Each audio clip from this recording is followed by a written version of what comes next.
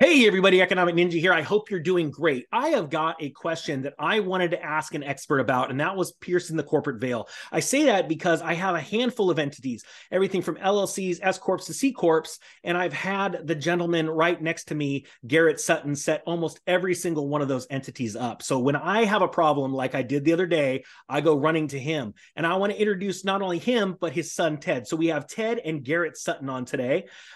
Garrett is the owner of Corporate Direct, and Ted works closely with him. And we just want to dive right in. Guys, thank you so much for coming on the show.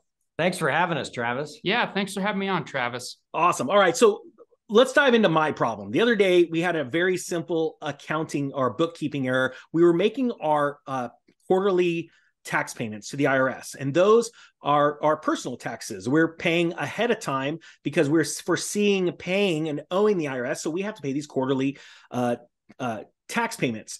My wife accidentally paid one of the quarterly payments out of our corporate account instead of our personal account. And I called you, Garrett, freaking out. And I said, have we pierced the veil? Can you answer that question for everybody? Because I think this is a really good thing to talk about.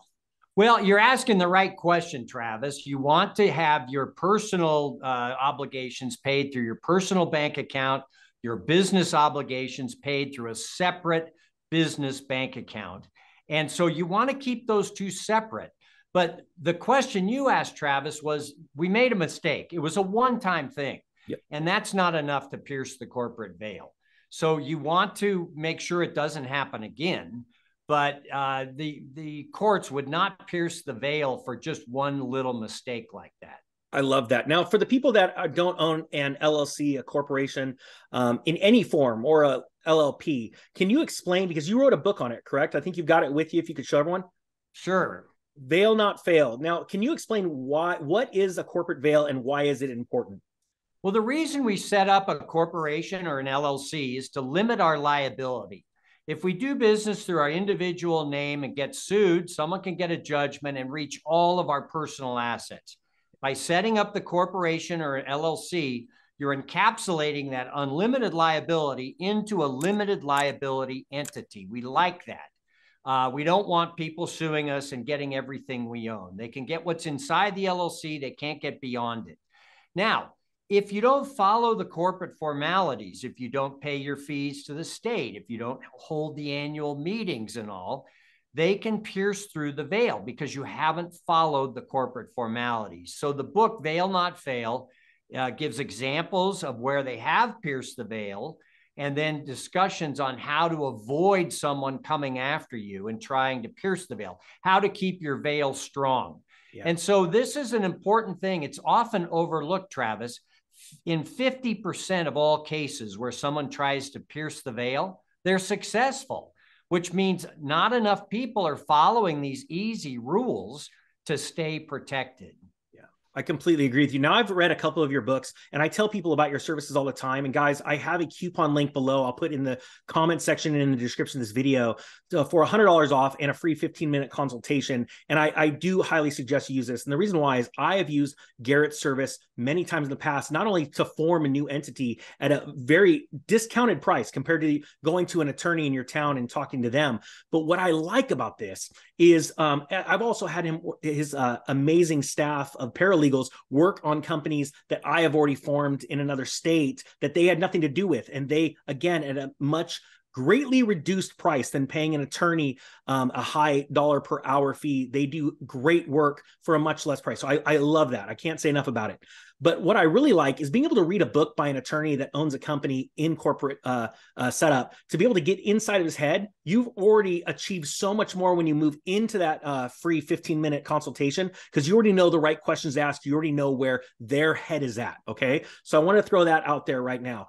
Now, Ted actually wrote part of this book, an appendix, I believe, and it was on transferring assets prior to a judgment or a divorce. Can we talk about that? Because I think a lot of people are they think that when something bad's coming to them, there's a judgment or they're about to get a divorce, they start liquidating assets and selling it off to friends and families or giving it to them. And that's a big no-no, right?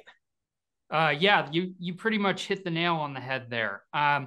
So yeah, my piece is Appendix A, and it's called The Law of Fraudulent Transfers. Now, I don't know if you know this, but I recently graduated law school and took the bar exam a few months ago. So And he passed. So I passed, thank God. He's a Wyoming attorney. No, I actually like Wyoming. I have a couple of entities there that you set up for me, Garrett. So he went to the University of Wyoming, which is the Harvard of the Intermountain West. It's a great law school. Nice. And passed the Wyoming bar. And so he's doing a lot of work for us. But tell us the history of the article. Yeah, of course. So in order to graduate law school, you need to write a 5,000 word paper. And, you know, a few years ago, Dad had mentioned me writing something about the law of fraudulent transfers.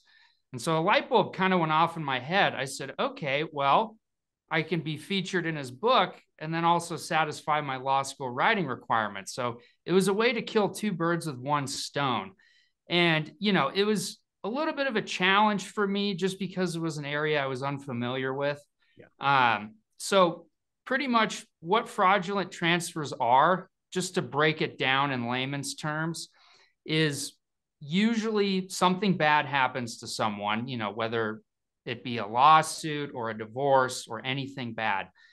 And then they freak out and they make a knee-jerk reaction and they do it to hide their assets. So, you know, they transfer title to their kids, they transfer title to a property into a corporation or a trust. And then after that, they say, oh, look, I have empty pockets. I can't satisfy any judgment. And usually courts are pretty good BS detectors. And they say, okay, well, you held this property in your own name up until a month ago.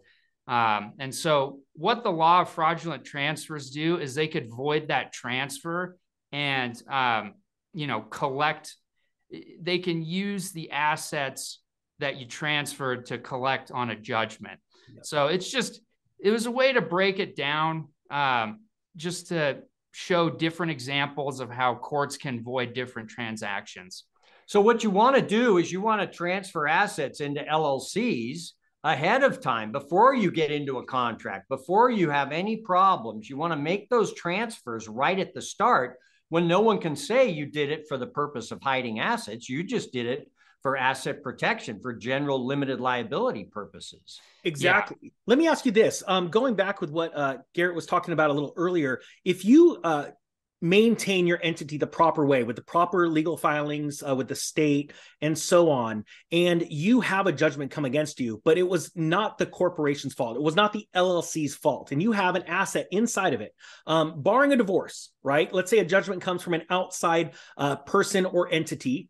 If the asset being held was held properly, they can't actually come and get that, correct?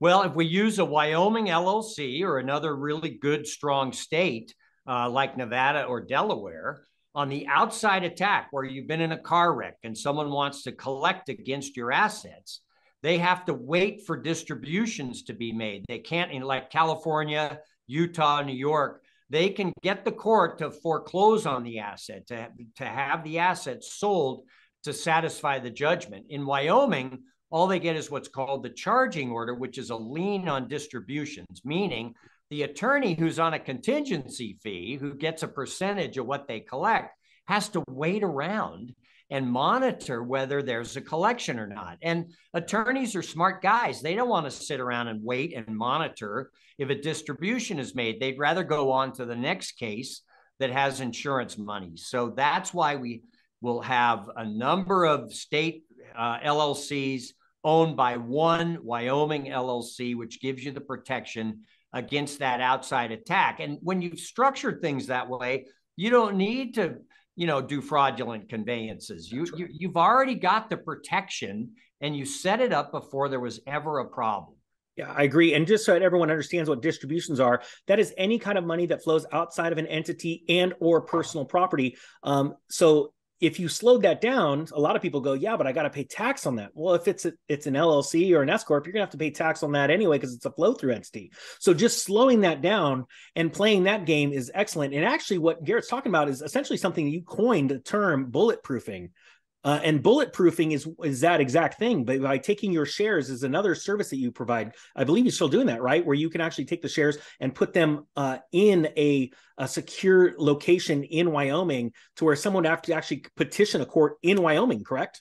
They have to go to Wyoming. That's where the certificate, the representation of ownership is. It's really a pain. Most attorneys on a contingency fee don't want to go through that procedure. So we offer that service. Not only the time and going into that procedure, can you imagine who would have to pay an attorney's fee to jump on an airplane and go and petition a court in another state? I don't think there's a lot of people with that much money out there. Well, and the attorneys, you know, I always recommend, Travis, that people have an umbrella policy of insurance. If you get in that horrific car wreck, there's enough insurance money for the attorney to go after, and then they don't have to pursue the Wyoming LLCs, which are not a good use of the attorney's time to pursue that. So there are a number of things that we recommend. And again, you've mentioned the free 15-minute consult. That's what we do when we get on the phone with you. We talk to you about all these issues. Yeah, I completely agree. Now, okay, so I have one more question I want to ask, and I'm going to lean on Ted for this one. When we talk about the corporate veil and piercing the corporate veil, it really does come down to making sure that you have all of your ducks in a row, you have all of your documents signed, your T's crossed, your I's dotted. Now, I've used your service before. Can you talk about that? Because really, what does it come down to? Like, how easy is it or difficult is it to make sure everything's done properly?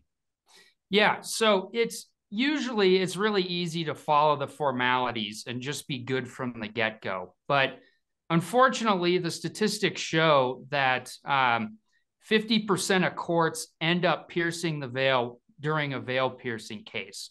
So it's better to just do everything from the get-go, you know, have an operating agreement, pay the annual filing fees, maintain separate bank accounts like you mentioned earlier in the video. You know, there's a laundry list of things that you can do that are very easy to do in order to prevent the veil piercing from ever happening. So it's best to just do everything right from the get-go and be good in the event that something bad happens. Perfect. And Garrett, your company still provides that service, right? Because I pay every year to you guys just take care of everything, it seems like. That's right, Travis. We help you maintain that corporation. We don't want your veil pierced. Yeah. So we're going to help you with these easy formalities to make sure that that doesn't happen to you. Nice. And just so you guys know how that works, it's really simple. They send me a questionnaire once a year, and it's 4 to 6 pages long, and they just ask me tons of questions. What did I do this year with the corporation? What properties did I buy? Things like that. Really simple. I send it back to them, and then they build my my corporate meeting minutes and all of that stuff, and they file all the documents. Is that pretty much the way to explain it? That's a great way to explain it. Awesome. Well, thank you guys so much for coming on. I really appreciate it. Thanks. Thanks, Travis. All right, guys. Well, with that being said, the Economic Ninja is out.